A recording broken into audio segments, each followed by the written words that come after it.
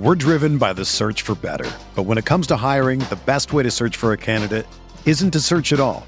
Don't search, match with Indeed. Indeed is your matching and hiring platform with over 350 million global monthly visitors, according to Indeed data, and a matching engine that helps you find quality candidates fast. Ditch the busy work. Use Indeed for scheduling, screening, and messaging so you can connect with candidates faster. Leveraging over 140 million qualifications and preferences every day, Indeed's matching engine is constantly learning from your preferences, so the more you use Indeed, the better it gets.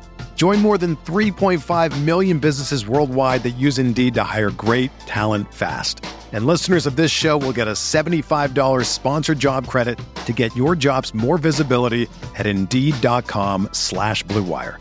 Just go to Indeed.com/Blue Wire right now and support our show by saying that you heard about Indeed on this podcast. That's Indeed.com/Blue Wire. Terms and conditions apply. Need to hire? You need Indeed. Good morning, everybody. I'm Bart Winkler. What a blessed day to be with you here. Not just with you, the consummate you, the you that is Paul Emig, and the you that is Grant Bills. Guys, thank you so much for joining my program. I hope over the next however many minutes we can share some insights, some laughs, some conversation, and really just cherish the time we have on this marble we call Earth. Wow, that's right. Yeah. That was nice, Bart. Thank you. I haven't drank this week, so I'm seeing things a lot clearer. Really?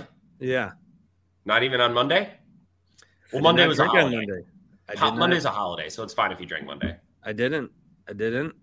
I have been partaking in gummies instead. Well, take it away. It's another edition of Paul, there's so much. I mean, what can we even get to? Oh, my goodness. We got to cram 4 hours of content in a 1 hour shoe. Yeah, it's going to be great. And I want to start with, by the way, we're going to get into, because we're like post-Packers season now, we're going to have some Packers, we're going to do some NFL, but there's going to be MLB/Brewers, and there's going to be NBA/Bucks. So we're going to hit them all today. I've been really in my feels about the Brewers and baseball ever since the news of Travis Shaw's retirement. So I'm totally down to talk Brewers today. Why did Travis Shaw's retirement hit you? I don't know. He was one of the early pillars of this era of Brewers baseball. He was one of the first guys. Bart, who was what did you call Jonathan VR? He was what was he? Jonathan VR was patient zero of the rebuild, which I thought was true. It wasn't outlandish at the time, but thank God he wasn't like VR. No, that the whole history around VR was bullshit. Because one day he tried to steal third, like he had a double and he tried to take third, and everyone's like, And he's the Ty Montgomery of the Brewers in a lot of ways. I was like, he's learning. He's just learning his limits. Yeah, you guys talk amongst yourselves for 1 minute. I'll be right back. Sorry. Okay, sure. All right. He's just learning his limits. Yeah, I think he's the Amari Rogers / Ty Montgomery of the Brewers. And I love patient zero because it's fun to remember back when they signed some of those guys, the low cost, like high ceiling guys were like, what are they doing? And then they all worked. And Travis Shaw was one of them. Shaw I always appreciated because he would always talk to us. Nice guy. I don't think that I can more accurately describe to you because we've over the years, on the radio show or whatever, we've brought up, we used to do the Brewers on Deck. Mm-hmm. We were never a Brewers affiliate, but we did a post-game show and it was profitable. So then we're like, well, let's do a pregame show. And the whole thing will be listen to us, then them, then back to us. And it was successful. And one of the things that we did was we had to go to the clubhouse and get an interview with the brewer. We needed a fresh interview every day. Get a soundbite. An interview. A one-on-one interview.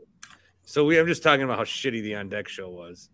So we would send, the rawest of the raw down there, including, me in my first couple of weeks. and we'd have to just go like, you walk into the locker room and it is like a meat market. You're like, which of these Brewers should I go try to talk to? And then you have to go to the opposing clubhouse and you're trying to figure out, sometimes nobody's in there. And I'm like on my phone, which you're not supposed to be on, trying to figure out like if there's any connection. I walked up to Tucker Barnhart one day and I'm like, hey, you want to talk? And he's like, you want to talk to me? I'm like, yeah, you play in the Northwoods League in like 2004? And he's like, oh, yeah, all right. It was just awful. It was an awful experience. It was terrible.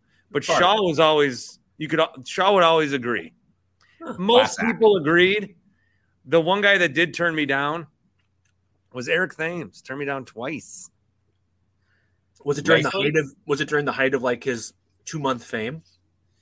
Yeah, it was kind of tailing off. The interaction I remember the most is, well, I did talk to McCutcheon as a Pirate.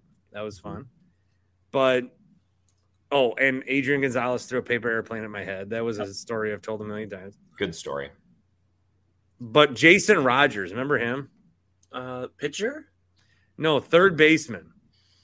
Oh, I'm thinking first baseman that they tried to work over at third. He was a bigger guy. Jason Rogers. He eventually got traded to the Pirates. Yeah. Okay. Aramis Ramirez was on the team at the time. Yeah. And so I asked Rogers, like, hey, with you trying to get more time at third, I mean, how much do you rely on some of these veterans like Aramis Ramirez to help you out? And he just looked at me like, he don't really talk to me, man. And so I've always hated Aramis Ramirez because he didn't help out Jason Rogers. I think Jason Rogers' career would have been completely different. Mm-hmm. I mean, there was a period in there where it was like, not Amari. Who did I just say? Aramis Ramirez, Bart. Yeah, Jason Rogers, Aramis Ramirez. You know who I hate? You know who my least favorite Brewer is of all time? Well, one, it is Brady Clark. Why? Because he looked like a guy I did not like in Fond du Lac. That's fair. Same. But two is Jason Kendall. Oh. Jason Kendall led the league in choppers to third every single time. He was your traditional old school, like hard-nosed catcher. Loved that guy. He was like Mike Rivera, very good battery.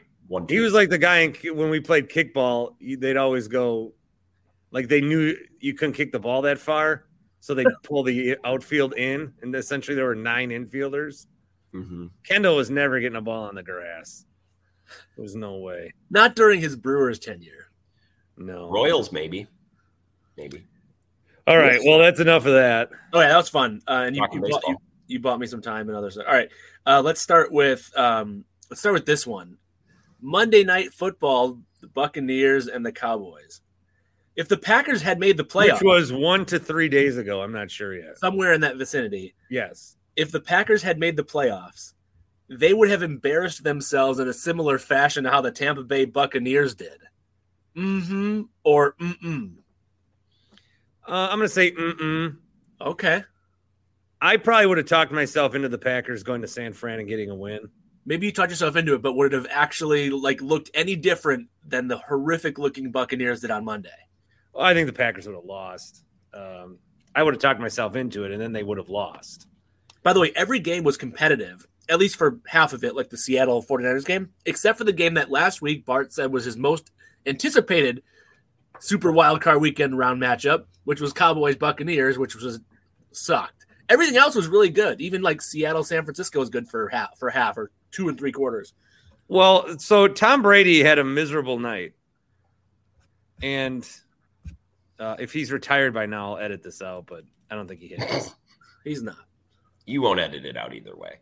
I know. So he had a miserable night, but his stat line looked really good because this is what somebody predicted it on Twitter. I think it was NFL Philosophy. They're like, here's how the game's going to go tonight. Dallas is going to come out playing Dallas, and Tampa Bay will play conservative. They'll just play conservative. And then it'll be clear Tampa needs to adjust, and they won't. Dallas will score more. And then by the time Tampa's ready to play their best, football, it'll be too late. And that's exactly what happened. But I think with Brady, he threw the ball 66 times. He had more than 300 yards. He didn't look like terrible. But in the first half, he was missing a lot of guys. Yet because he had so much garbage stats and because Maher missed 4 extra points, yeah, it's hard to like make Tom Brady's failure the storyline when there's something much more hilarious to talk about. This guy missing 4 extra points. So I think Brady. I mean, if Rodgers, like I said this the other day, Rodgers and Brady get viewed differently, and it's not even because I don't know, but I think we can say we don't like Brady and we can root against him, but nobody doesn't like Tom Brady as a person. You see him in except for his ex-wife, but you see him in I shouldn't have done that, but you see him in commercials and you're like, oh, this guy's funny or whatever. He's insightful and stuff like that.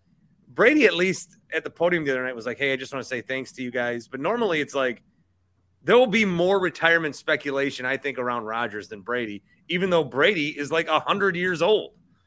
I think to answer your question, I totally forgot what it was. But the Packers would have embarrassed themselves in a similar fashion to how Tampa Bay did. No, I think Tampa is the most embarrassing because they can't run the football, even though they have 2 good running backs. I don't understand what that's about. And then they looked bad. They looked bad, and there's a lot of questions there. So no, I don't think they would embarrass themselves that badly. But I'd say Grant, I want you to answer obviously, but the Buccaneers looked bad because they were a bad team all year. The Packers were a bad team for 14 of the 17 weeks for the most part. So why wouldn't they have just also looked bad? Well, I think Tampa's worse. Are they? Well, they're both 8-9, and we beat them. Tampa's worse than Green Bay. That game feels like it was years ago. I kind of forgot it happened. Me too.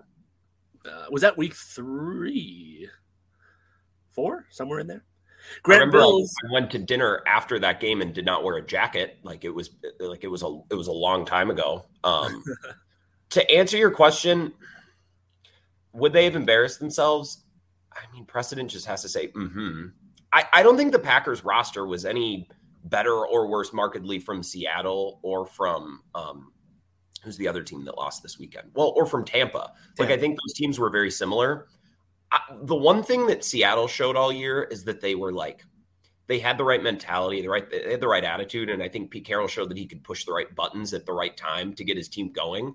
And I think you can say the same for Dallas, right? Every time they've lost this year, they've bounced back really well. And last week we heard about Mike McCarthy, he's showing baby pictures to the team. And we can laugh at Mike McCarthy, but I think that kind of stuff works. He had the Super Bowl rings fitted for the Packers the week before the game. When Mike McCarthy goes to his bag or the Gallagher thing, when Mike McCarthy goes to his bag, it's shown that it works. I just don't think the Packers had that edge this year. So I lost no sleep this weekend not watching the Packers. And I did not think that, they could be in this game. They could compete in this game. Because like you said, they were a bad team all year. They had 17 games to show that they could show anything. And outside of the Minnesota game, they just didn't.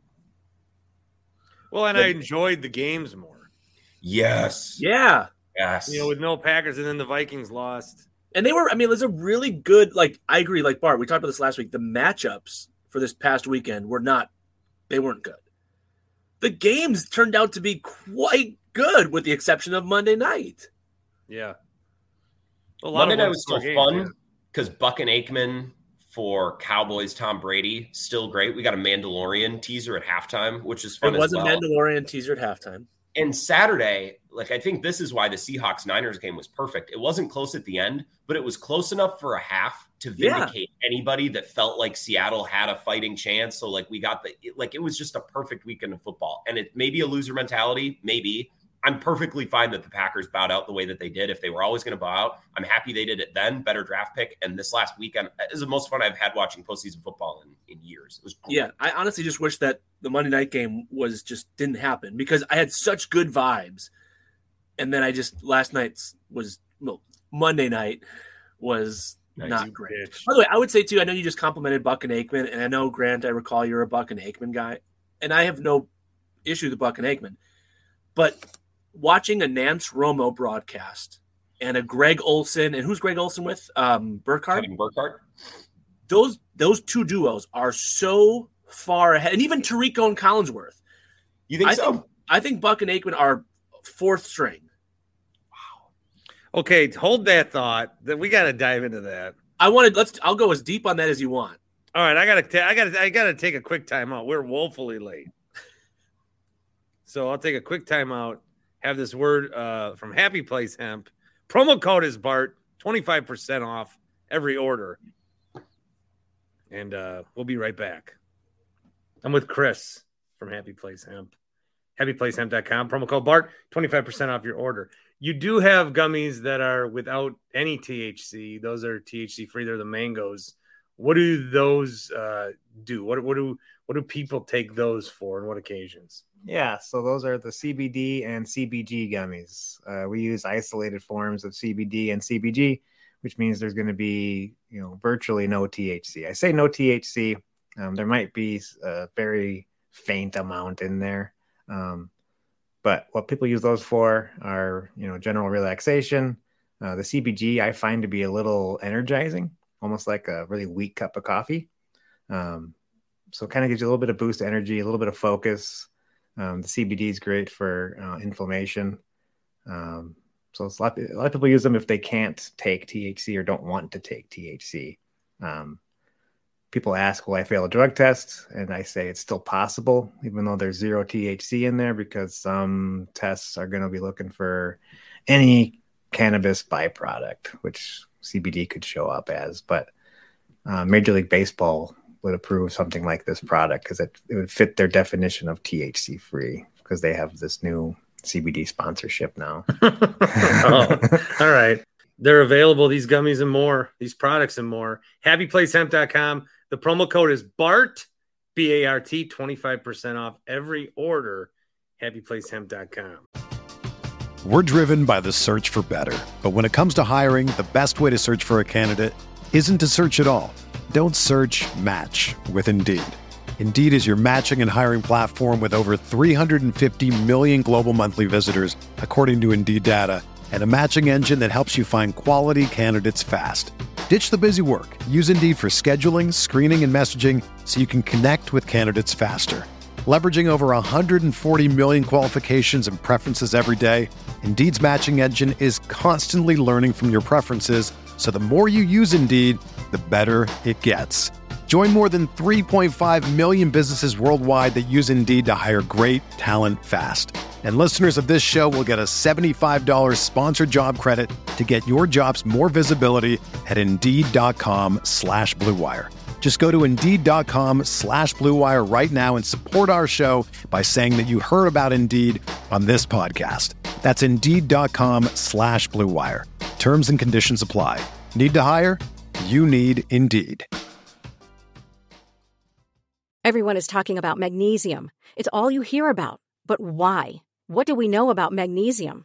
Well, magnesium is the number one mineral that 75% of Americans are deficient in. If you are a woman over 35, magnesium will help you rediscover balance, energy, and vitality. Magnesium supports more than 300 enzymatic reactions in your body, including those involved in hormonal balance. From functional medicine doctors to mental well-being and female hormone experts, we all know that magnesium is the one mineral to improve all aspects of well-being and health. But which one? Magnesium Breakthrough from Bioptimizers, the trusted choice recommended by leading experts with 7 best-absorbed forms of magnesium to ensure your body receives the support it needs for overall well-being. Go to bioptimizers.com/balance today and use code BALANCE10 for 10% off. Support your journey to wellness at bioptimizers.com/balance. Magnesium Breakthrough from Bioptimizers, your foundation to optimal health and vitality. And we're back. All right. So I talked a little bit about the announcers the other day. Spark Guy left a message about Burkhardt, how he always says, and he's wide open, and it's a big play. And, Al Michaels is getting people have tossed him in a grave and started burying him. Yeah. And I think the problem with that broadcast was Tony Dungy is awful. But Tony Dungy's not used to that for the most part. That's not his typical gig. Al Michaels you got to be better. but they slept through that game. Yeah. Well, it was 27-0. Okay, fine. It had one of the 3 biggest comebacks in NFL playoff history, and the kick is up, and it's good. And the Jacksonville Jaguars. There's a flag. Let's wait. I hate when that happens. It ruins the moment. The announcers. All right, so who's the best? Who's the best? Let's map it out. Who's the best number 1 crew? Don't give me your Joe Davis fandom if you like that loser. And by the way, and this is not me. Like, I have no problem with Buck and Aikman. Like 4 years ago, they were the best broadcast duo, but there have just been some like revelatory. Buck and Aikman, they are coasting. Well, that's part of the problem. Like you can. They went to ESPN and they thought it was a big joke. Look at us. Look how we came over here. Aikman came and then I'm here and look at that. You used to know us wearing a blue shirt our whole life. Now we're wearing a red shirt. How crazy is this? We're on ESPN now. And Mickey Mouse. We used to be Fox and now we're Disney. I mean, what? How does it even happen? Buck and Aikman accomplished everything at Fox. They made all the money. They called Super Bowls. And I think they were like, well, we can make more money and we can have a new challenge, right? Instead of calling the same, 10 or 12 teams a year, we have an opportunity to see every team, to go to more stadiums, to be in a different environment. Like, I think they took it on as, let's do something new, right? Well, we're still in the prime of our careers. We've experienced. No, Troy Aikman saw these guys getting a bunch of money, so he bolted. And which is good. Joe Buck went too. And Aikman upped his game when he saw Romo getting all this money in Collinsworth. He's like, well, I'll be damned if these guys are going to be better than me. So he started being a better announcer, and all of a sudden he's calling out guys. And Aikman's been better the last 2 years. Aikman's been better, but the new crop of talent is just light years ahead. Like, do you guys learn anything from Daryl Johnston ever? Why is Daryl Johnston catching strays in this chat? What did he ever do to you? I'm asking if you've ever learned anything watching a game that he's been broadcasting. He's fine. That's the game you eat lunch to when Daryl Johnston's on. No, I can't. Sorry, I don't have my favorite Daryl Johnston moments ranked in my head. I'm just like every time I listen, I'm just like, oh, like Daryl Johnson. What about Kenny Albert? Shit, let's talk about him too. Who? Greg Gumbel? You want to talk about Greg Gumbel? Greg Gumbel's a smug asshole. Burkhardt and Olsen are very good. They're very good. Let's be very clear. Let's the best. That's number 1. I just saw an article on Barrett Sports Media where someone's like, Olsen is going to get fried after the Super Bowl because everyone's going to realize how much he sucks. Oh, that's nonsense. He's great. I disagree. I think Burkhardt and Olsen are great. And if Brady's going to retire, like, I think Olsen's the better part of the Burkhardt. He is. Burkhardt came on the scene a few years ago calling football and baseball, and I was like, whoa, who's this guy? And he's been good. I don't think he hit the next level. Yeah. Isn't it weird? It is weird to analyze announcers. I would say like Greg Olsen's carrying that duo, but Kevin Burkhardt isn't sinking it. Like there could be But then if Tom Brady comes to Fox, it can't be Burkhardt Brady. It's got to be Burkhardt Olsen Brady. I'd love a 3-man booth. That'd be fun. But then I love a 3-man booth too, and it could be really good. But you're going to pay $37 million a year for a third guy in your top booth? Yeah. Look, Paul. How are these? I don't understand how the announcers are getting so much money. They should get a high level of money, but $30+ million. We're already watching the games anyway. Well, Tony Romo broke this. He broke the system, though. Well, now I've seen a lot of backlash on Tony Romo that him and Nance aren't clicking. Deserved for Romo. He's Romo's good, but he and Nance aren't clicking. Tony Romo is not a serious game announcer. He's great for the weird, wacky. He would have been great on Saturday night with that comeback, and it's Chargers and Jags, and it's 2 teams we don't know. It's in Jacksonville. Perfect Romo game. Here we go, Jim. He's the chaos guy. No one knows what's going on. He's great for that type of game. Packers, Buccaneers early in the year. I think Romo did that game, right? That was perfect because punts and turnover was disgusting. But if you have a beautiful game that just needs it doesn't need someone to get in there and really do much. Just needs an announcer just to narrate and just be the soundtrack to a great game. Romo is not that guy. And Burkhardt and Olsen are good. I respect Greg Olsen because he's about it. He's been grinding. He's been putting in the time. He didn't just show up and get a check on day one. But that booth doesn't feel big. Paul. That doesn't feel like Sunday Night Football. I give Tirico a ton of – I think the last month for Tirico, he's found his stride. Joe Barry, he finished strong this year. I think Tirico really put a stamp on the end of the year. But Fox, I agree. Tirico, I'm more of an Al Michaels. I liked Al and Chris. Yeah. Chris is great. Oh, Chris is so good. He's awesome. And I think we're skipping the point here is Collinsworth, not Chris. Jack has really – just kidding. He sucks. But Chris Collinsworth, I think, is tremendous. Yes. Yeah. I think the big thing I've noticed about the analyst guy is Chris once said something like, I hardly ever watch the ball. Yeah. Yes. I watched like how the play is developing and the quickness that he can say, like you can see a 10-yard pass over the middle and the quickness he can point out the guy that made the mistake, that let the coverage be available or let the play be available. It's just such an enhancement to the broadcast. Yeah, so I like their broadcast the most. Sunday Night Football is tremendous. Can I just make a no broadcast was better than Mike Patrick, Joe Theismann, and Paul McGuire. You're so old. Sunday night ESPN, mid-90s. On color commentators, I just feel like Chris Collinsworth commands a room. You walk into a room and you're like, shit, that's Chris Collinsworth. That's a man. I feel the same way about Aikman. I would not mess with Aikman. But I walk into a room and Tony Romo's there.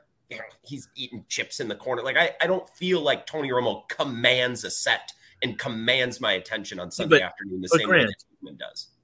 Collinsworth, so you're 24 years old? Mm-hmm. Collinsworth has been broadcasting what percent of your life? Aikman, what percentage? Aikman, 100%. Like, well, not 100%, but like both my whole life, I believe. So yeah. I just think there's like an establishment thing here that I'm recognizing where it's like this is my child, like whereas like these new guys like, well, they're kind of close. Like Greg Olson's only 6 years older than me, Grant Bills, and so Tony Romo.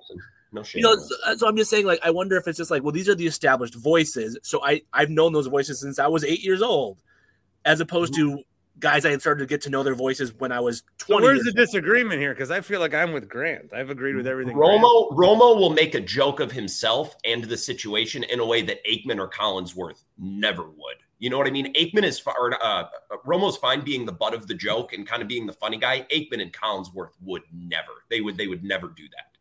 Well, I think my main thoughts are Tirico and Collinsworth are very good. They're awesome. Burkhardt and Olsen are very good. Yes. But Olsen is the attraction in that booth. Yes. For me. Yep.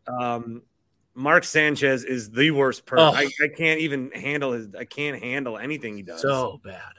And then Romo and Nance, their stars shone very brightly for like a year where you would watch games just for Romo. And then they seem to they've like fallen back a little bit. And then Buck and Aikman, I think they think it's funny that they're at ESPN. I mean, they're not as serious as they used to be. See, I think someone at ESPN told Buck early this season, it's like, dude, we need a little more. Like Fox is grand and you don't need to do a whole lot. I think someone told Buck at some point this season, like, play it up a little bit. It's Monday night. It's fun because when they start that broadcast, it sounds like he just downed a beer. And I love it. It's great. The thing is, for me, I always want to watch a game and learn something. Like especially the play or the color. I know, but I mean, like, I want to pick something up that I didn't see before. Greg Olson's the best at that for me. But I think, Bart, you're going to go back on this. Like, I asked you guys a few weeks ago, I think Grant was on the show, and it was about QB wins. And then you guys both said, oh, like, it's been so overblown that now it's gone too far. You guys have also jumped the Tony Romo Nance thing. You jumped the shark on that. Like, it's not as great as it was. It's not as, like, down as it's still really, really, really good. And if that pair existed like 7 years ago, it would have been, it still would be great. But there's just 4 really good duos right now. But I think Buck and Aikman are coasting. I think they're really, really comfortable, which is good. It's it's welcoming, but it's comfortable. I want to learn something. I want to see something that I didn't see. And I don't remember the last time Troy Aikman said something that I didn't see myself. I want someone to show me something that I can't see myself with my own Plus, eyes. he thought McCarthy should have kicked a field goal. That was so That's, funny. by the way, that's the other thing is the Greg Olsen broadcast. The thing that really brought me over the top, and I'm glad we're talking about this now, is because he was always like, I know conventional wisdom says the kick here. You got to go for it. And then Dable was like doing the same thing that Greg Olsen was talking about.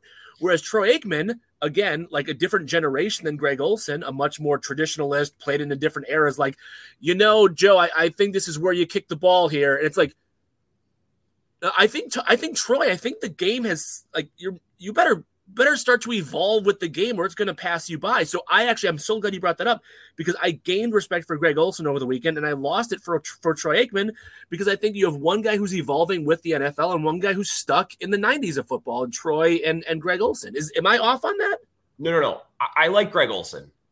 But specifically, like yes, recognizing like what the coaches are actually going to do and modernizing like. He's sharp. Greg Olsen, Aikman coasts on his playing career a little bit, but he does it in he's America in a suit, and he can coast on that. Greg Olsen is very smart. That's not bad. The problem with the Greg Olsen booth right now is that Greg Olsen is analytic, smart, quippy guy. He needs a power broadcaster next to him. And Burkhardt he's a little lighter to the touch. He's a little skitterish. I need power next to Olsen, and he doesn't have that. I don't dislike Burkhardt, but if you were to put him next to Buck or Nance even, I think it would be a lot better. I think that's where the Fox booth is like. What about like Al Michaels and Greg? God, no, we didn't even talk about Al Michaels and Herb Street. By the way, Herb Street and Fowler are why. It's okay. I just said that I don't like watching some of these. You don't watch for the announcers, but Herb Street and Fowler, when they're doing like the Sugar Bowl on January 3rd, and it doesn't matter. Like I'm watching that game because it's like feels like it matters. I would say I never watched for a broadcasting duo, but I will mute for a broadcasting duo. I would like to say that Fox's college crew is like some of the worst shit on earth. They got that Petros guy who sounds like this, and then they got Tim Brando, who's like, remember during Jump Around, he was like humping his partner. We needed our friend Ben Kenny tweeted on Saturday night, and I agree that Saturday night Jags Chargers game deserved Gus Johnson.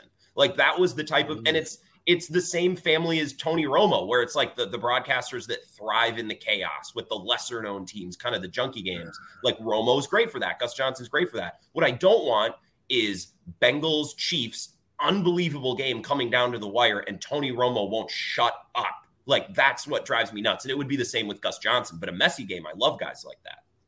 All right, I'm going to put a bow on the announcer talk. Let's.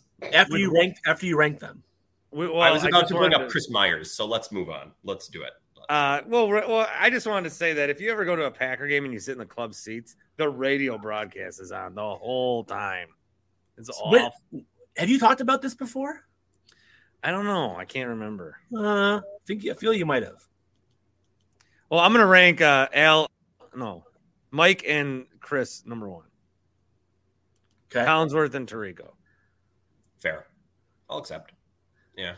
Tirico's last month really did it for me. He sold me. A lot of off-season momentum for Tirico, the way the season ended for them. Yeah, you can feel good. I would just say Buck and Aikman are a very strong fourth. I don't necessarily know 1 through 3, but Buck and Aikman, though very solid. And how can you put them fourth if you don't know who's 1 through 3, Paul? That doesn't make sense. Because they are worse than the 3 others. All right. The other three are battling for the podium. All right. That's fine. And Buck and Aikman are better than the other crews. They're better than Daryl Johnston. We've made that clear. Wait, why are you guys shutting down the Daryl Johnston slander? That dude has not said something new in a broadcast in 15 years. Because Fox has a lot of guys like that. Fox had like Dick Stockton for 100 years, and it was just like your grandpa calling a game. But Daryl Johnston he's just there. What you want? I don't want an analyst who's just there. Like Kugler, Schlereth, Mark Schlereth. You learn things from Mark Schlereth? Stink. He's worse than Aikman with some of his conventional wisdom takes. Again, Schlereth is a big. He's a weekly guest on the Rami Makloff Experience. Oh yeah, Stacktown Sports. Yeah, big Kings guy. Mm-hmm. All right, what's next? We'll move on. Among the 4 road teams during this upcoming divisional round weekend, So Jaguars at Chiefs, Bengals at Bills, Cowboys at Niners, and what's the other NFC game? And Giants at Eagles. Okay. Among the 4 road teams, so Jaguars, Bengals, Giants, Cowboys. Among those 4, the team most likely to go on the road and win is the Bengals beating the Bills. Or mm-mm. Okay. Well, I'm going to rule out Jacksonville. Sorry. I would love it, love it, love it, love it. But yes, rule it out. The Giants, Horvat and I, still alive. Yeah. We put $20 on Bills beating Giants exact outcome. And $10 on Giants winning NFC. How about my guy? How about my Daniel Jones takes? Dude, Daniel He looked Jones like Steve Young. Yeah. Rock star. He was I knew it the whole time. You got it. Some of these quarterbacks you got to be patient with.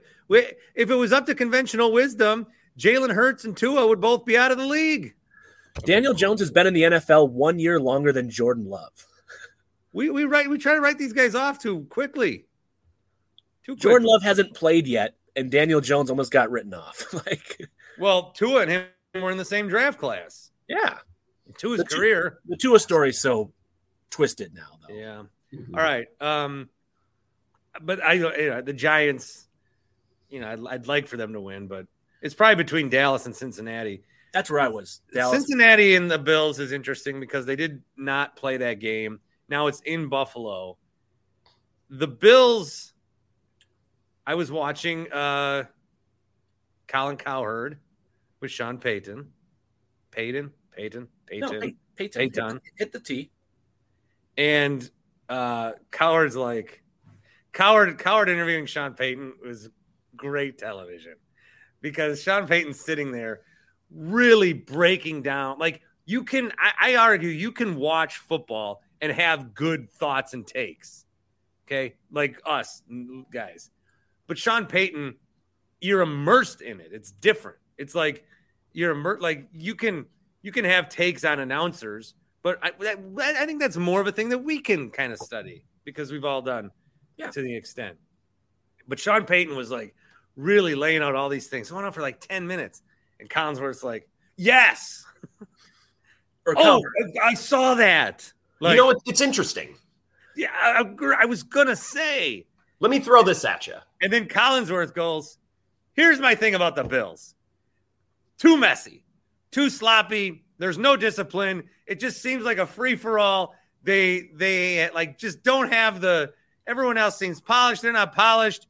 I don't think they go far. And Sean Payton's like, bites his tongue and goes, they are sure fun to watch though, aren't they, Chris? It's like, all right, you don't want to rip on anyone because but I do worry, about because their whole thing was when Brian Daboll was there, everything was more focused. But now Josh Allen is like really bringing out the Favre in him. And he's got so many red zone interceptions. He almost had the Packers back into that game because of those interceptions. And fumbles. It's not just picks. It's a crazy amount of fumbles, too. Like, you got to both picks and fumbles. That's really the Josh Allen story. Favre, it was just a lot of picks. Josh Allen puts the ball on the grass, too. I do think, like, narrative-wise, I like to do narrative. Buffalo, they got a lot of momentum, and now it's the game that, got called off. But seeing Cincinnati come in there and go into an AFC Championship game against the Chiefs, again, I think it's a very likely situation. So I would say Cincinnati because of everything I just said, but I'm going to take Dallas. And then he's going to pivot over here.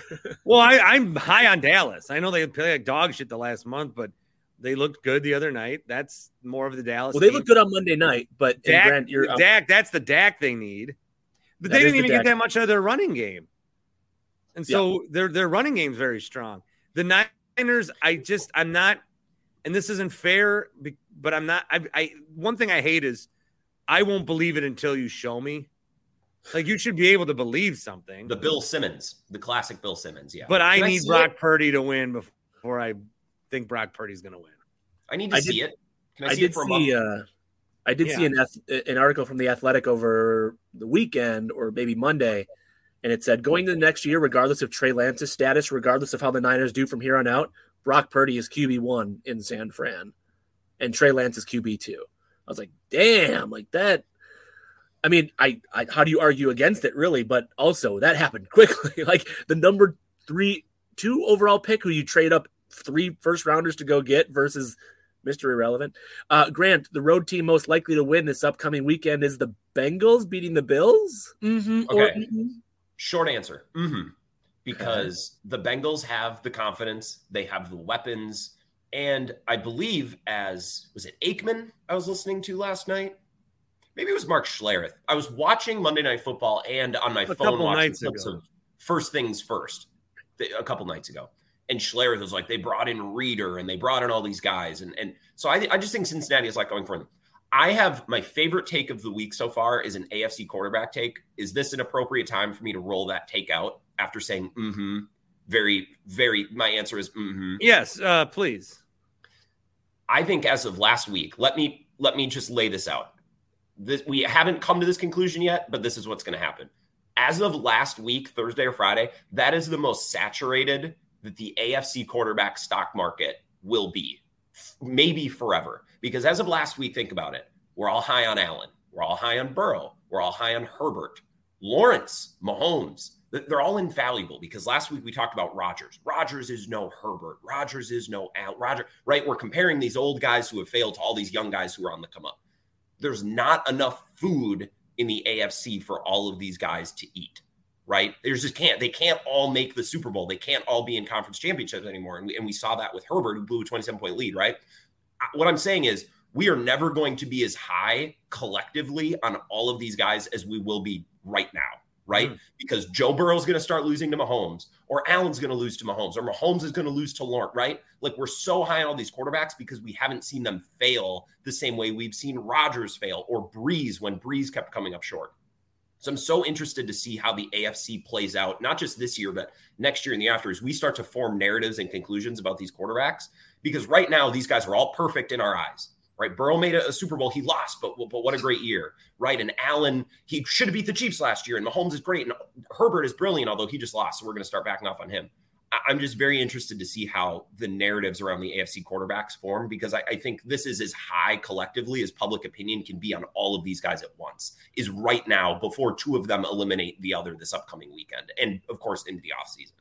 I do think if Josh very Allen, good, very good. Grant Bills. Well, weekdays 4 to 6, Wisco Sports Show. Thank you. I think if Josh Allen keeps improving, he will find himself in the top 10 of NFL quarterbacks before long. If he keeps improving. Oh, currently? Hashtag Rami. Sorry, that was a dig at Rami. Okay. If he wins this weekend, he'll pass Carr. I agree. Yes. Let's not jump. Okay. Don't be so quick. Yeah. Okay. The Cowboys beating the Niners was my second choice for this question. Dallas looked very good against a very bad Tampa Bay team. I don't know if I trust Dak after that performance yet, after what he had been doing in the previous month and a half prior to that. And I think San Francisco and the way that Kyle Shanahan lets Brock Purdy play and limits what he can do. And I mean, seriously, Brock Purdy, he's really good. He's good. He's a very good quarterback. But some of those throws, you guys watch that game, like dudes are open by 10 yards consistently. It's a paint by numbers offense, some would say. Yes. Unbelievable. And so I don't know how you, if you're Dallas, I don't know. By the way, I about the Niners is I thought that I was talking to my brother during the game is I thought Seattle needed to pound Walker more, and then they finally were doing that. But the thing with San Francisco is okay, Grant. What's so funny? I don't know. It's just the way you said it. They need to pound Walker more. Grant found some amusement in that. Continue. I didn't mean you dirty brained millennial. No, he's Gen Zer. Gen Z. You know how long it took me to make a TikTok the other day? 2 fucking hours. Was that your Bradley Center one? Yeah, it took me 2 hours. I wanted to say something. Pound Walker. They started to do it. Oh, San Fran can rip off a 20-yard play, and they've got 9 guys that can do it at any time. Yeah. And that's hard to stop. Speaking of San Francisco, I would like to pivot, and if this is a good time, I'd like to bring up this take. The Watt family annoyed me because of their corniness. But those are three fine young men. Is this a Bosa take incoming? Oh, here it comes. These fucking Bosa guys. They are just the worst humans that this league has. They're terrible.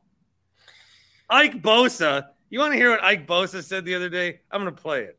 They look like they all work at the Daily Wire. That's what they look like. Are you really going to? He spikes the football, 15-yard penalty, helps cost them the game. Spikes his helmet. Yeah. And here's what he says after. I need to be more accountable for my actions, obviously, but it's a heated game. I think there just needs to be more accountability on, if I say something to them, I get a $40,000 fine, but if they blow a call that ruins an entire team's season, they're probably back in the locker room after the game like, got that. Oh, yeah, got him 15 yards. What a loser. I guarantee it. That's what they're fucking talking like. What a dork. He sounds like the bear in the Jungle Book, Baloo. He sounds like such a dork. Has he got cotton balls up his nose? They're probably like, let's nail Bosa. We hate this guy. Nice flag throw when you got Bosa. He wasn't even offsides, and we just said he was. Can I piggyback off of your helmet take situation for another point that needs to be made about this weekend? Staley cannot be a head coach in the NFL. He's terrible for a million reasons, but just for this weekend, and I can't get out of my mind, that image of him running to pick up Joey Bosa's helmet like a kid would run around at a party to grab a pong ball that's rolled off the table, looking like a total rube, and then handing it back to him only to have him spike it again. You can't be a head coach and pick up a helmet. You need to have layers of assistants to do that. No. I'm out on Staley. I got a coward angle on this. Ready? Let's hear it. All right. Get ready for this. I can't have my coach be a no, you hang up first guy. Brandon Staley is a no, you hang up first guy. Matt LaFleur is a no, you hang up first guy. You're having a conversation. Somebody needs to end this conversation. Somebody needs to say goodbye and move on to the next thing. But these guys are so focused on not hurting feelings and being polite. No, you hang up first. They're too cute for my NFL. I need a goodbye guy, not a hang up first guy. This is the hurt. Well done. Nice. I just thought of that. It's pretty good. Grant seemed more into it than Paul did. I think, but Cowherd is Grant's guy. I love Cowherd is my guy. Yeah. All right. Well, good. So we're going to do some of these these will last. Some of these won't go away. So I'm going to do this one that I want to do now. Early look ahead.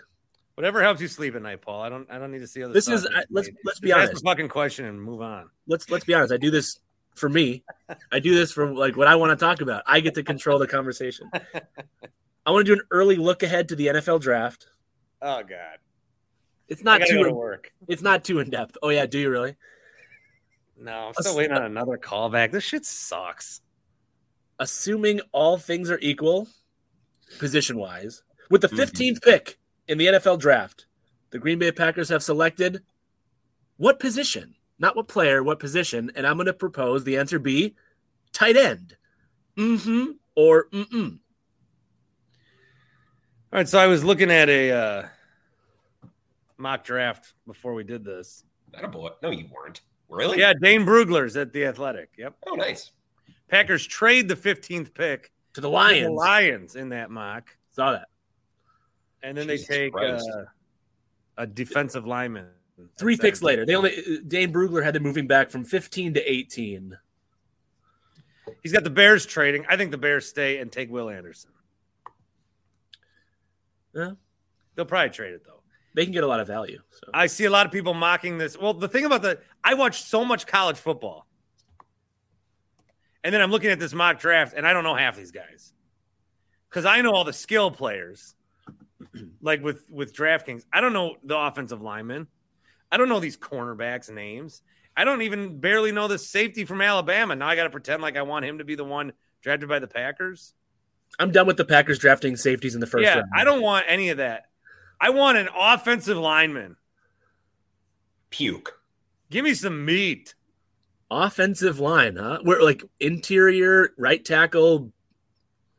What? One of the greatest myths in football is that guards and tackles are that different. You're still doing the same shit. I hope you're kidding. This is on the level of Rami and Josh Allen. I'm kidding. Okay. Why would you ever want to be a center, though? You have to snap the ball and then immediately get up, and the guy's right there. Snap the fucking ball. Yeah, and then you get yelled at, too, by Bart's buddy Aaron Rodgers. I don't want a tight end. I don't want no, I'm going offensive lineman. All right. Wisco Grant. This is not a prediction. This is a spoiler. A guarantee. It's a spoiler. Or whatever the W. I think that's WWE. Nope. What's that from? Grant had it right. He did have it right. I goofed it up, and Grant crushed it. Paul Heyman, yeah. So what the Packers should do is take either Jordan Addison from USC, or is it Quentin Johnston? I believe. So you want wide receiver. Yes, I want a wide receiver. I want this team to join the fucking 21st century and stop focusing on blocking with their wide receivers and get some guys who can catch the ball. That's what I would like. What they will do is trade down or just stick and pick at 15 and take Branch, the safety from Alabama. They have to. I refuse to believe that they haven't learned their lesson about safety in the first round. I agree. You don't take safeties in the first round, but I'm not Brian Gutekunst, and that's what I imagine that they will probably do. I think they will take a safety, and all Packers fans will be like, this is great. Safety's a big need. You know, they picked up the option on Darnell Savage, but you need the depth, and now he can learn and grow or whatever. I don't know. But they need weapons. I would love a tight end. I would love a wide receiver. They're going to take Branch, the safety. That is not a prediction. I want to say something. That is a spoiler. What was that, Bart? I understand the content machine must continue. And this is really the first time that we've talked about the draft. But as soon as the Packers were done, I'm seeing mock drafts from all of our favorite. There's the Packers beat writers that are credentialed. And then there's the next level of people that whatever they do. The blogosphere. And I'm maybe like on the edge of that. What am I? Fringe. But they're all posting their PFF mock drafts, and they're all like in agreement. Oh, yeah, Brian Branch. Oh, you took Brian Branch too? Oh, good job, sir. Oh, I don't like who you took in the second round. I don't like that lineman from Iowa. I actually like the lineman from the other place. Oh, like you guys, they're over pretending how much they know. But they're all in agreement that it's Brian Branch. It sounds too much like Brian Butch, and it keeps confusing me. So I don't want it. But they're just like take a week, enjoy some of the football you have in front of your face. Some of these guys do thousands of mock drafts. It's not about.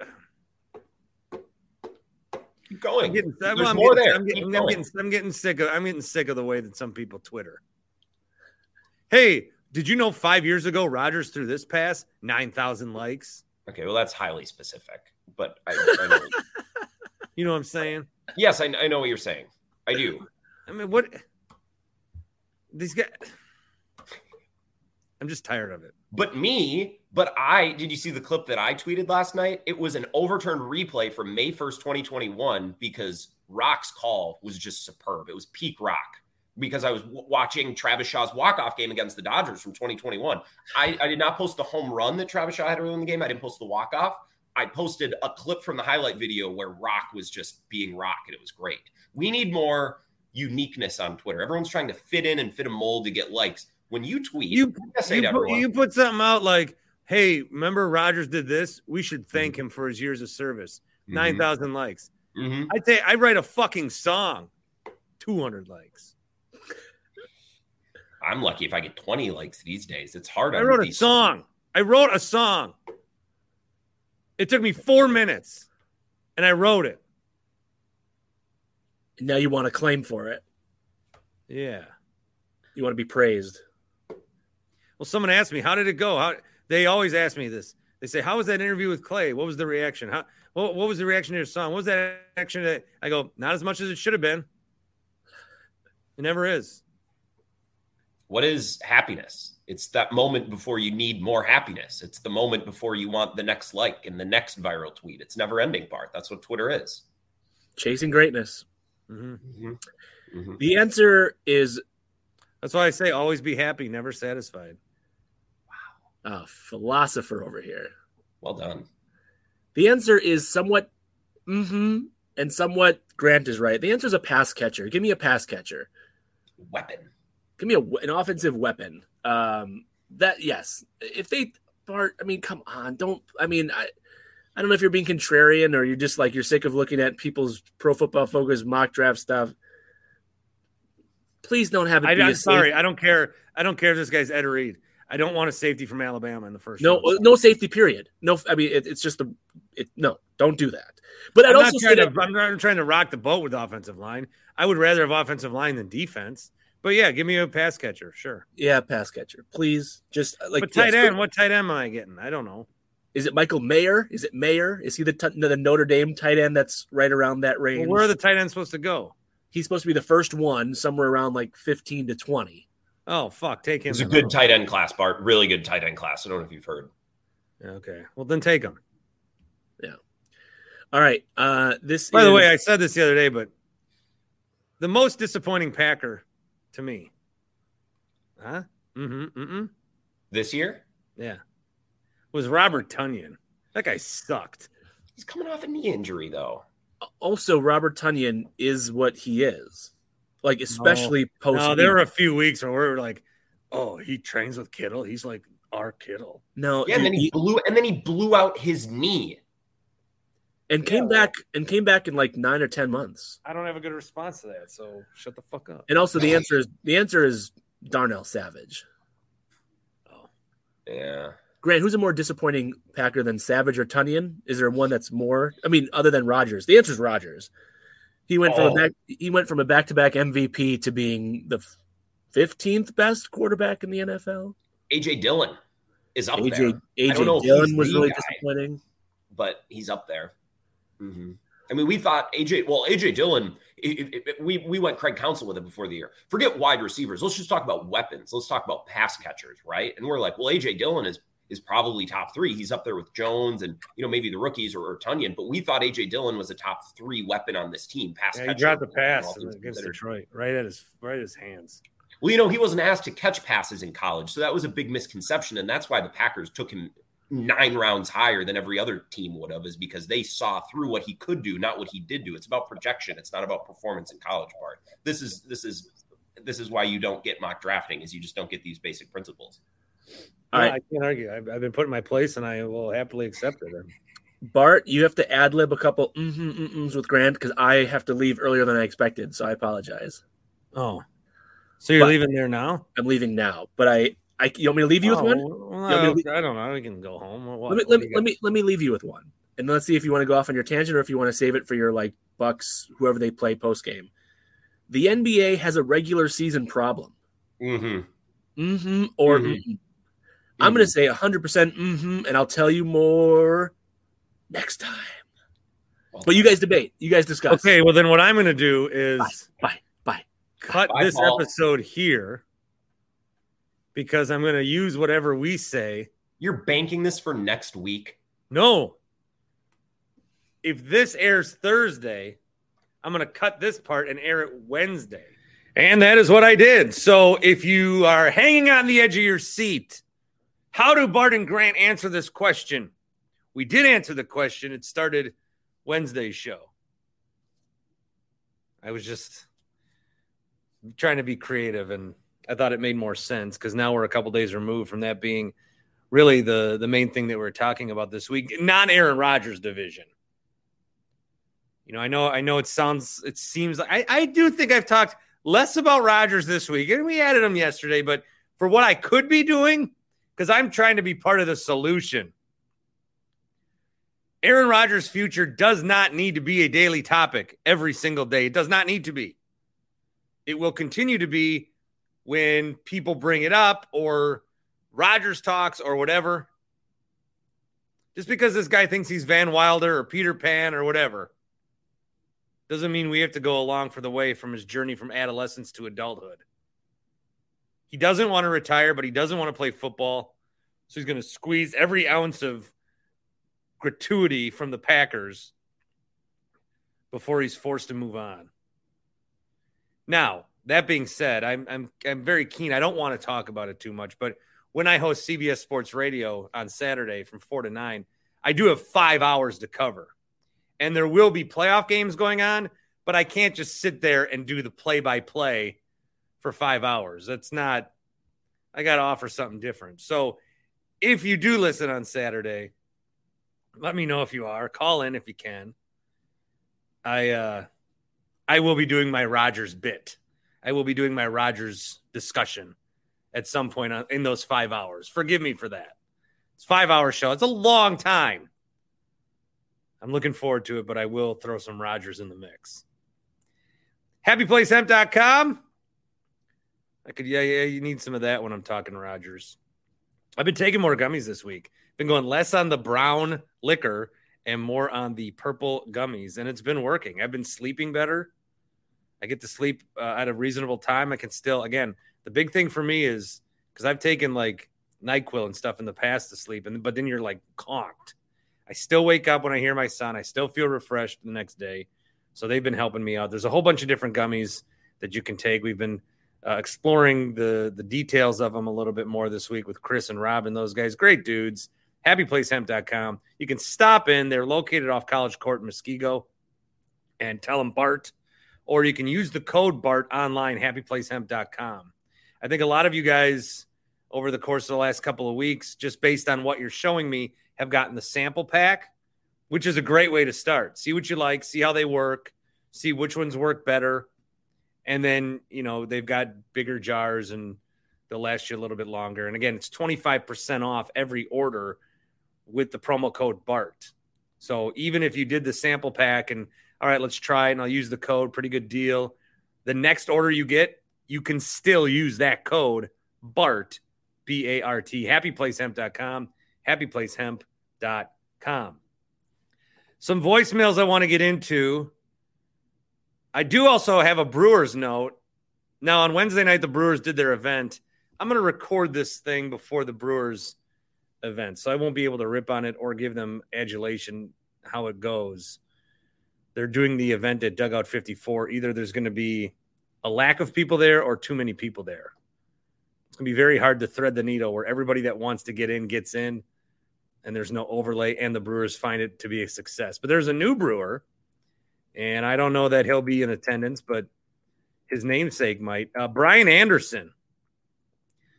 It's been a long time coming, but the Brewers have signed Brian Anderson. Looks like a cheap $3 million deal or something. Expected to play third base. He's been with the Marlins a long time. I mean, he's always been like decent. I don't have his stats up in front of me. I just know him as somebody that's decent, and I play sometimes in DraftKings.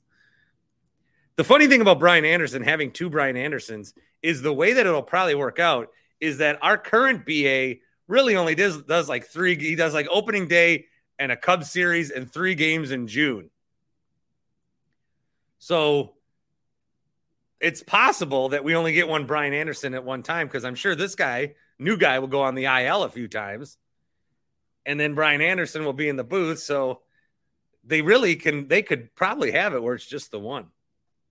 Because we like have 2 Brian Andersons, but our real Brian Anderson is barely ever here. Brian Anderson and Brewers is where I equate him the best, but I really have, he did the Bucks game the other night. I really do equate him as an NBA on TNT guy. I don't want to say more so than the Brewers yet, but BA on NBA on TNT, and I know he's done the match and NFL games and stuff, but he seems to me at home the best, the most natural, the perfect fit on the TNT games. And so I was glad to have him on the Bucks call the other night. So the Brewers do make a signing with Brian Anderson. All right, I got some voicemails. Voicemails brought to you by Carl's Place. You can call my voicemail line, 402-915-BART, 402-915-BART. And you can get in on whatever we talk about. Voicemails are brought to you by Carl's Place. Carl's Place, they manufacture, custom design, and make golf simulators. You can check out Carl of ET, Carl with a C of ET.com/Bart. There's also a tutorial I did, a little video, me and Toby on the front page of my Twitter account. So Carl of ET.com/Bart. Couple of voicemails regarding the Brewers, so I'll get into those since we last discussed it. This is from Landmark. What's up, Bart? It's Landmark. After hearing you talk about the Brewers, I wanted to give you a few thoughts that I have on the Brewers. Now, the biggest thing that I think is missing here is their communication about what the expectations for this team are. They keep trying to tell everybody, oh, we're going to be good. We can compete. We can do the best that we can. And we got the bite of the apple and all of these things. When you trade Josh Hader and you still try to tell me that you're trying to compete, you are lying to me. I think back to those years after 2011 to 2012 to 2017. Those teams weren't very good. We knew that those teams weren't going to be very good. But the Brewers didn't lie to us. They told us, you should come to baseball because baseball is fun.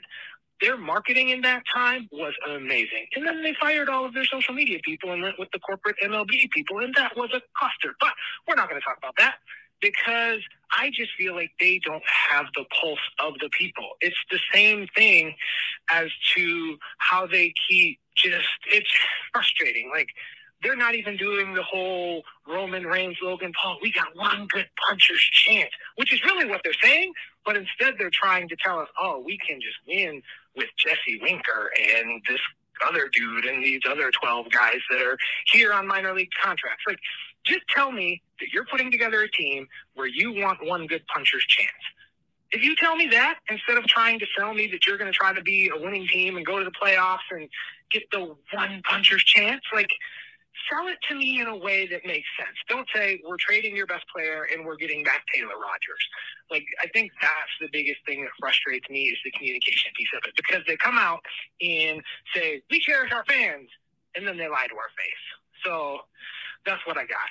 They also just have lots of other flaws. Like, they take for granted that people, don't come in April and September. And they're like, why don't you come? People go during June, July, and August because it's a place to go. It's the same way that the New Year's Eve game for the Wave is their biggest attendance of the year because it's something to do. That's what we in Wisconsin do. Anyway, I know I'm going to hit my 3 minutes, so I'm going to wrap this up. But thanks, Bart. Have a good day, y'all. Bye. Yeah, Landmark, thanks. I think just in listening to you and spitballing, I would almost, if I'm the Brewers, I would almost come out and be like, baseball fans, we fucked up last year. we were in first place and traded our best player. Then we missed the playoffs and gave you a $6 voucher. We took you for granted. We will never do that again. Brewers baseball. $7 vouchers coming soon. I don't know. We're not buying what they're selling. That's a great point.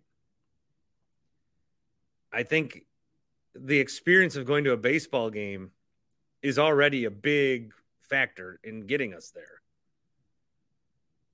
I don't know. The Brewers, man, I just, when I start to talk about this, I think about what the other perspective is, what the other side is. And I think, well, they've got this guy, they've got this guy, they've got this guy, this guy.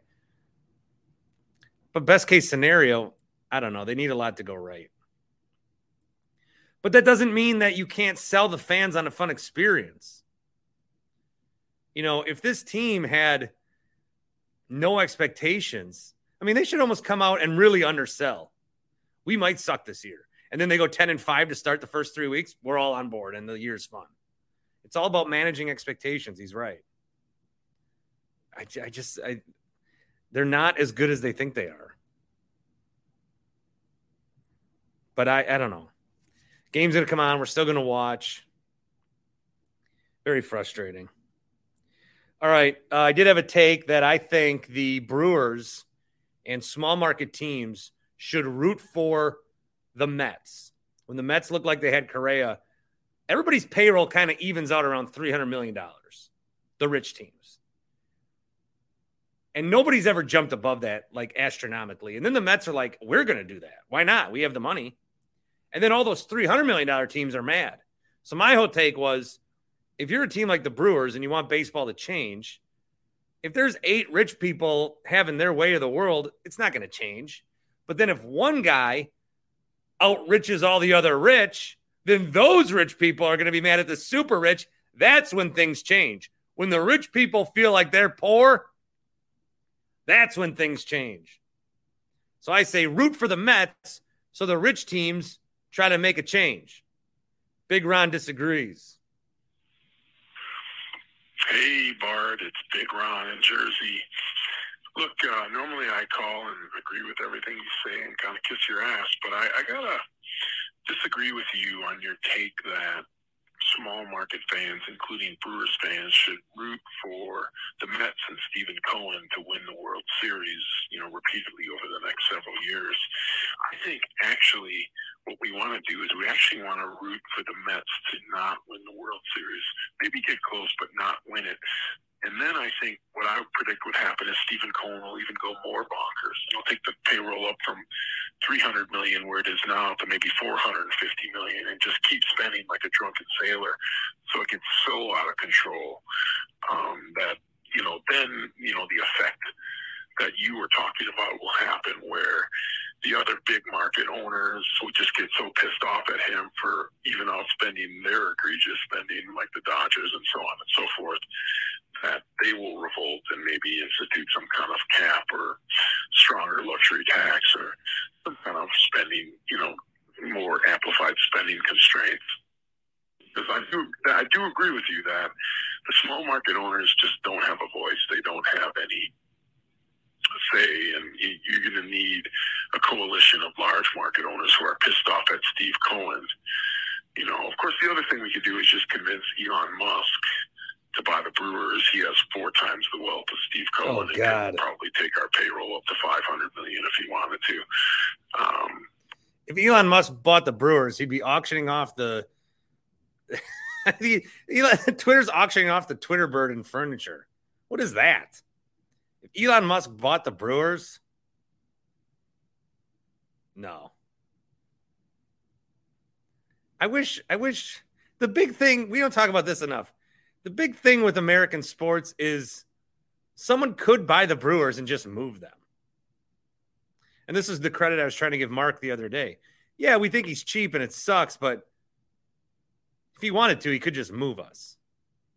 He could move us. Us. The team we've loved forever. The team that had to fill the gap Bud Selig fought to bring here, ripped from Seattle, because when the Braves left, he was devastated. A team that we've built, lifetimes around, bonds around, generational ties around. A guy can just come in here because these are properties and they just move them. It's a giant flaw with how American sports are, but it is ultimately a business. And these are properties. These are investments. We wish everyone that was an owner was like a fan and was just like one of us, but owned the team. But they're not. They could just flat out move this team at any time. And that sucks. It doesn't mean we shouldn't be critical, but it sucks. It sucks. A little more from Big Ron. That's kind of a pipe dream. My other take is, moving on to the NFL, I really see a mispriced spread in the 49ers-Cowboys game. The line is opened anywhere between 3.5 and 4.5. I would jump all over the Niners early on that spread. I think the true spread is somewhere between 6.5 and 7. I think Dak Prescott is easily rattled and playing against, the top defense in the league. As we saw in the Packers games, in the Packer-Cowboys games, when Prescott got rattled, he threw a bunch of picks. So I would jump all over that game. And, I think the line's so low because of the huge nationwide fan base the Cowboys have that bet on their home team. The books know this. They can't set it up to the true line, which should be about 6.5, 7, because then all the money will pour in on the Cowboys with their huge, rabid fan base. All right, in the words of the great drunk David Stearns, fuck yeah and fuck the Cubs. I don't know, man. The Cowboys do have a huge fan base, but everyone wants to be so smart and take the Niners. God, I think I'm going to – this is hard for me because I don't have a lot of bias left in the playoffs where I can look at a game. Yeah, I want the Giants because we put money on them, but, Eagles will probably win that game. Bengals and Bills could be an interesting game. I think the Chiefs probably win. We'll talk about these tomorrow with Horvat. But the Niners, I have a bias against because I'm mad that everybody – just assumes they're this so good and that they'll get in. But they are good. That's the thing I can't shake about the Niners. They can rip off a 25-yard play with anybody, even with Brock Purdy. Cowboys defense is going to have to come to play. They're going to have to make Brock Purdy look like a rookie, which he really hasn't much of the year. Marcus is in Denver, and Marcus was at the Nuggets game last night, 2 nights ago. So he called in for a post-game show for the Nuggets. Hey, Bart. Marcus in Denver here. Walking on a snowy night in Denver. Just got out of the Nuggets game. Jokic, walking bucket. Jamal Murray, walking bucket. Dame, walking bucket. 30 points at the half, but we have to shut down the Dame to Milwaukee stuff. That man kind of plays like James Harden. He's playing for the fouls more than trying to get the ball in the hoop. So maybe I just never watched him too closely. Not a fan. I think he can stay in Portland. Aaron Gordon, smallest, weakest kind of big man in the game, I think. That man, I don't know. I hope I never see him as a Milwaukee Buck either. Anything, good show out, good game. I really hope that we get a Bucks Nuggets final. I think that'd be a dream come true. I've haven't been to a Bucks Nuggets game. I've been 7 years in a row, and I went to the last game with COVID in 2020 March. That was the last game the Bucks played in the regular season that year before the bubble. I don't think I'm gonna be able to go, man. Those Nuggets fans are top tier. That stadium is loud for a Tuesday night in January. I'm pretty impressed. Nuggets fans show out, and if I showed up in Bucks gear cheering, I'd still wear my Bucks hat and whatnot. But if I was cheering for the Bucks at that place, I'd probably get in a fight and get my ass beat. But anyway, love the show. First time calling the podcast. I've been listening to your show for a minute. Love every minute of it. I hope you have a good evening, Bart. Take care. Hey, Marcus, appreciate the breakdown. We got people all over, baby. Bucks play at Denver March 25th. Marcus, will need you to represent. Denver comes to Milwaukee January 25th, next Wednesday.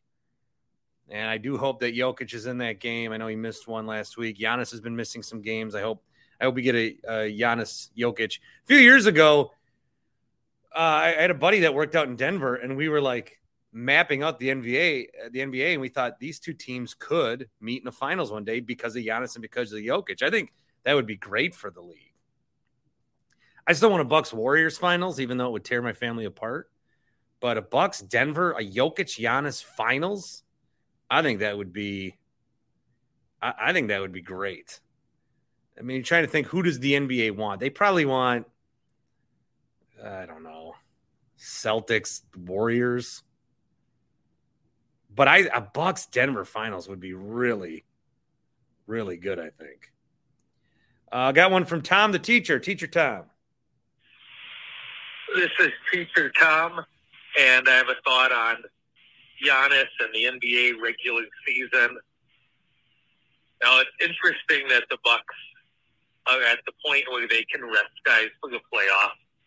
It wasn't that many years ago under Jason Kidd that Giannis and Chris Middleton were playing the most minutes in the NBA as they were fighting for the 7 and 8 seed.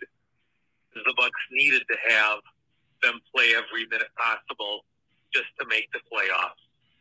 But as one of the elite teams, it's a privilege that to do the load management thing, to rest guys, since now the goal is to be healthy in the playoffs. I also wonder when the pendulum is going to swing back. And even on the elite teams, guys will try to take the challenge of playing in all 82 games, like the badge of honor that they used to talk about in the 90s, that I played in every game possible. I kind of think that Coach Bud has learned from his mentors. Remember, he was with the Spurs and Popovich when Tim Duncan and the other guys would rest, and it was just written as load management. And then the NBA got on them for that, so they couldn't rest that often. But yeah, it's a privilege that they're able to rest extra minutes. It sucks if you go to the games, but it's also kind of nice that we don't need Giannis playing every minute possible of every game. Well, and again, if you put a good product out, like that product the other night was so fun. That was a fun game. The Bucks and the Raptors. Drew was great. You're disappointed you don't see Giannis. Brooke gets kicked out. I don't think there's ever going to be, like, some guys will, maybe, but I don't think the norm, if guys get the chance to play 82 games, I don't think they're going to want to. I mean, you get the back-to-backs, and you don't have to play. You don't have to play. I don't know that we go back to that time. Great voicemails. Again, thanks to Carl's Place for supporting that. 402-915-BART, 402-915-BART. Tomorrow we'll have our picks with Ryan Horvat. The divisional round, 4 good games. I think the Jaguars might keep it closer. I think all these games will be pretty good. Actually, I'm not so sure I believe that. We'll see what I say tomorrow with Horvat and the picks.